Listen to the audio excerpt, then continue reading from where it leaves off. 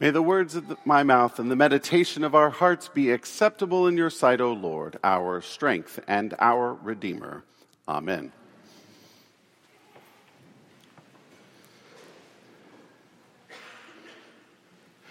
When I was in college, I think it was my junior year, I remember going to church on the Sunday of the Feast of Christ the King, the feast that we're celebrating today.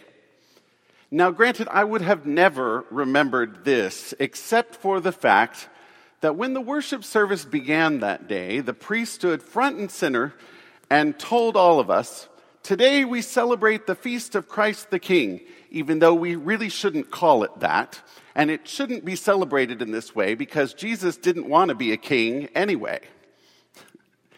My friends and I thought, okay, then why are we here? The priest was well-intentioned. He had a point. But I think he missed the bigger picture as to why we're celebrating this feast day anyway. In the shambles of Europe after World War I, people needed hope. Many countries on the continent were in absolute ruin. Spain and Italy and Germany were experiencing forms of societal collapse. People were scared, really scared. And all these kind of self-appointed, self-proclaimed saviors started to appear in each country, promising a new world order, new life, great prosperity, and global security. For some. Some church leaders in these respective countries stood by these national figures. But interestingly enough, the Pope at that time, his name was Pius XI, wasn't buying it. He wasn't convinced that what was happening was a good idea for anyone. People were championing certain ideas at the expense of others. The power which at times had been given to God was being given instead to earthly leaders. Maybe the church needed a feast day to point towards what Jesus actually can do for all of us. So in 1925, the Feast of Christ the King appeared for the first time on the church's calendar. And the interesting thing for its time was that the main focus of this church feast was not for the priests, and it wasn't for the bishops, and it certainly wasn't for a celebration of the Pope. In no way was this feast day meant to strengthen or empower the government of the church. It was created for the people of God, for all the people of God. This idea was so strong, and the Pope felt so strong about this, that he insisted to bishops around the world that this feast was specifically meant to empower the laity, all the people of God. And he wrote this down. The people of God will gain much strength and courage, enabling them to form their lives after the true Christian ideal.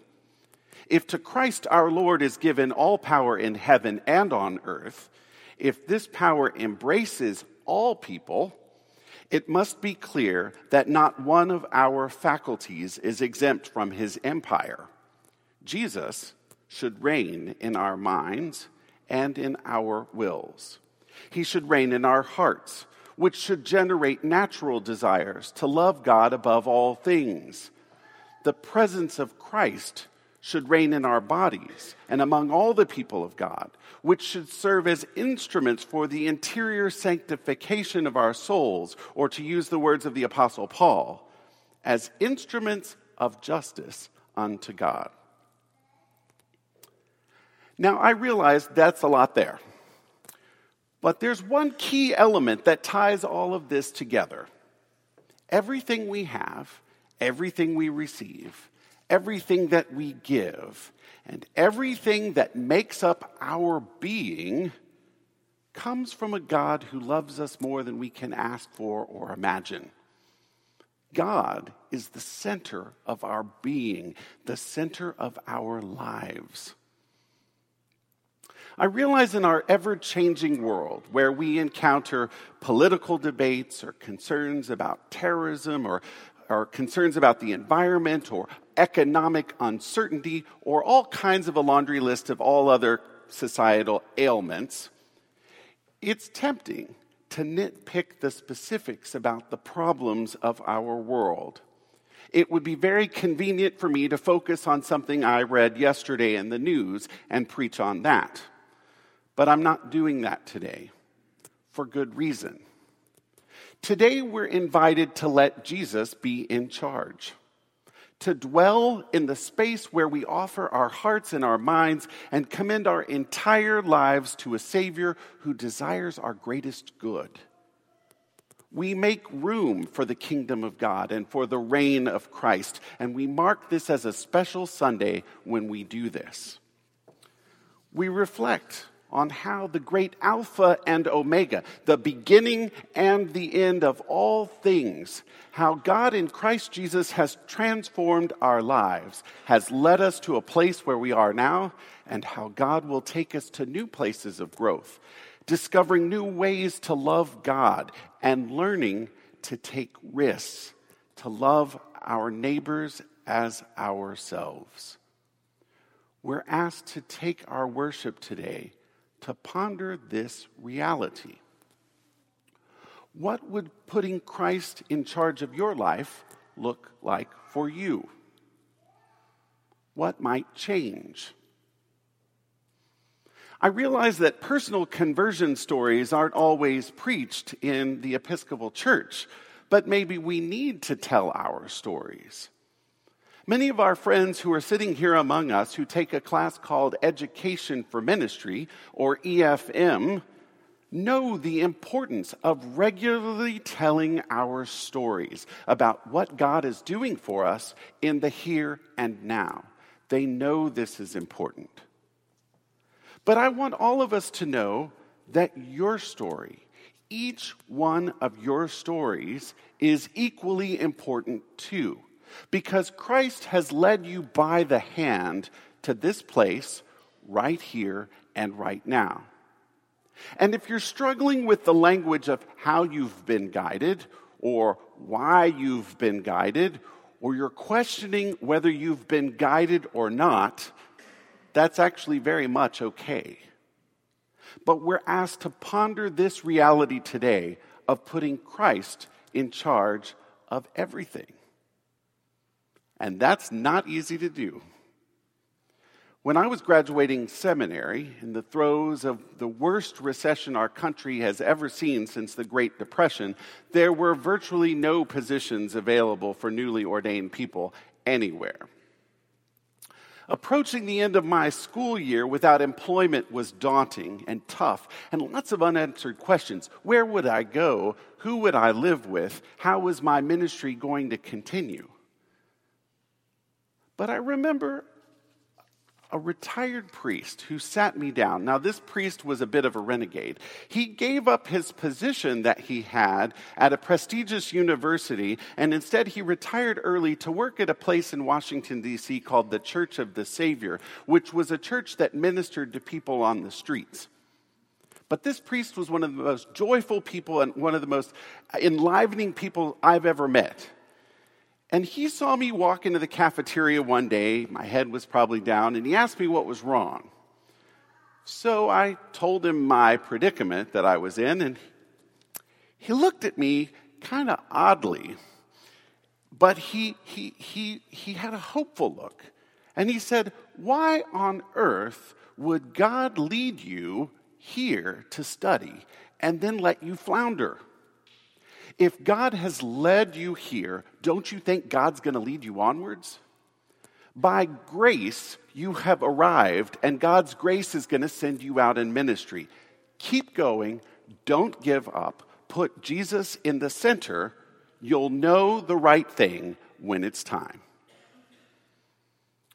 Looking back now, his perspective worked. So comforting, so wise. And ever since then, I hear his words play out in my head anytime I'm anxious or anytime I don't know the exact right answer, anytime I feel I have to make the perfect choice. Eventually I hear, put Jesus in the center. You'll know the right thing when it's time. Putting Christ in the center of our lives will allow Jesus to give us a gift that will carry us through all of our life experiences. And as we do this, as we put God in charge and live our lives, our gratitude for God grows stronger because we've been there. We've seen what God has done in each one of our stories, in each one of our lives. We've been there. We've seen God's power rescue us time and time and time again through wise counsel, through amazing friends, through beloved family members, maybe even strangers. We've been there, but God has seen us through. And so today we'll have our stewardship in gathering. This is part of a way in which the family of Jesus gathers together to give a portion of our treasure back to the work and ministry of this place. I mentioned it last year, and so I'll mention it again. I am fully committed to all of you and to what Christ is doing here. And so I joyfully give back 10% of my full earnings back to the life and ministry of Trinity Cathedral. You, my friends, are worth everything to me, because Jesus is equipping us to do ministry that will change our lives and the lives of everyone around us. But this work needs each and every one of us to participate and offer a gift of our finances throughout 2016 at whatever level you're able to support. This isn't about pressuring anyone. It's about putting Christ at the center of everything that we have and responding to God's grace with joy and gratitude. This is about giving out of love. We pledge out of love. So we'll invite you during the offertory to bring a pledge forward. I'll have more explanation about that at the announcements. But there are blank blue and yellow pledge cards at the ends of every one of your pews, and you can fill it out and bring it up with you at that time. And if you've already pledged, there's a white card like this that says, "With gratitude, I have made a pledge to Trinity Cathedral for 2016. Those are also at the ends of the pews, and you can bring that forward. And while we're bringing the pledges forward today, there's going to be a hymn that we sing. It's in your announcement bulletin. The front page of it says Thanksgiving on it, but if you look on the backside, there's music there. We're going to be singing a hymn, and I invite you, while we're singing that, to read carefully and pray carefully the words of that hymn. The tune is familiar. You'll know the tune, but the words might be new. But pray that the Trinity Cathedral family will continue to place the reign of Christ in our hearts and above all other things for this year, for next year, and beyond, so that we might be a place that welcomes all people, not just some people, but that we welcome all to be transformed in Christ through worship, fellowship, and service. For all of us to be a beacon of light in downtown Phoenix, centered in prayer and worship. This prayer isn't for me. This prayer is for all of you. We offer this prayer for all of us together. This prayer is for Christ Jesus, our sovereign, our leader, and our champion, who desires our greatest good every day. We are the people of Trinity Cathedral. Thanks be to God.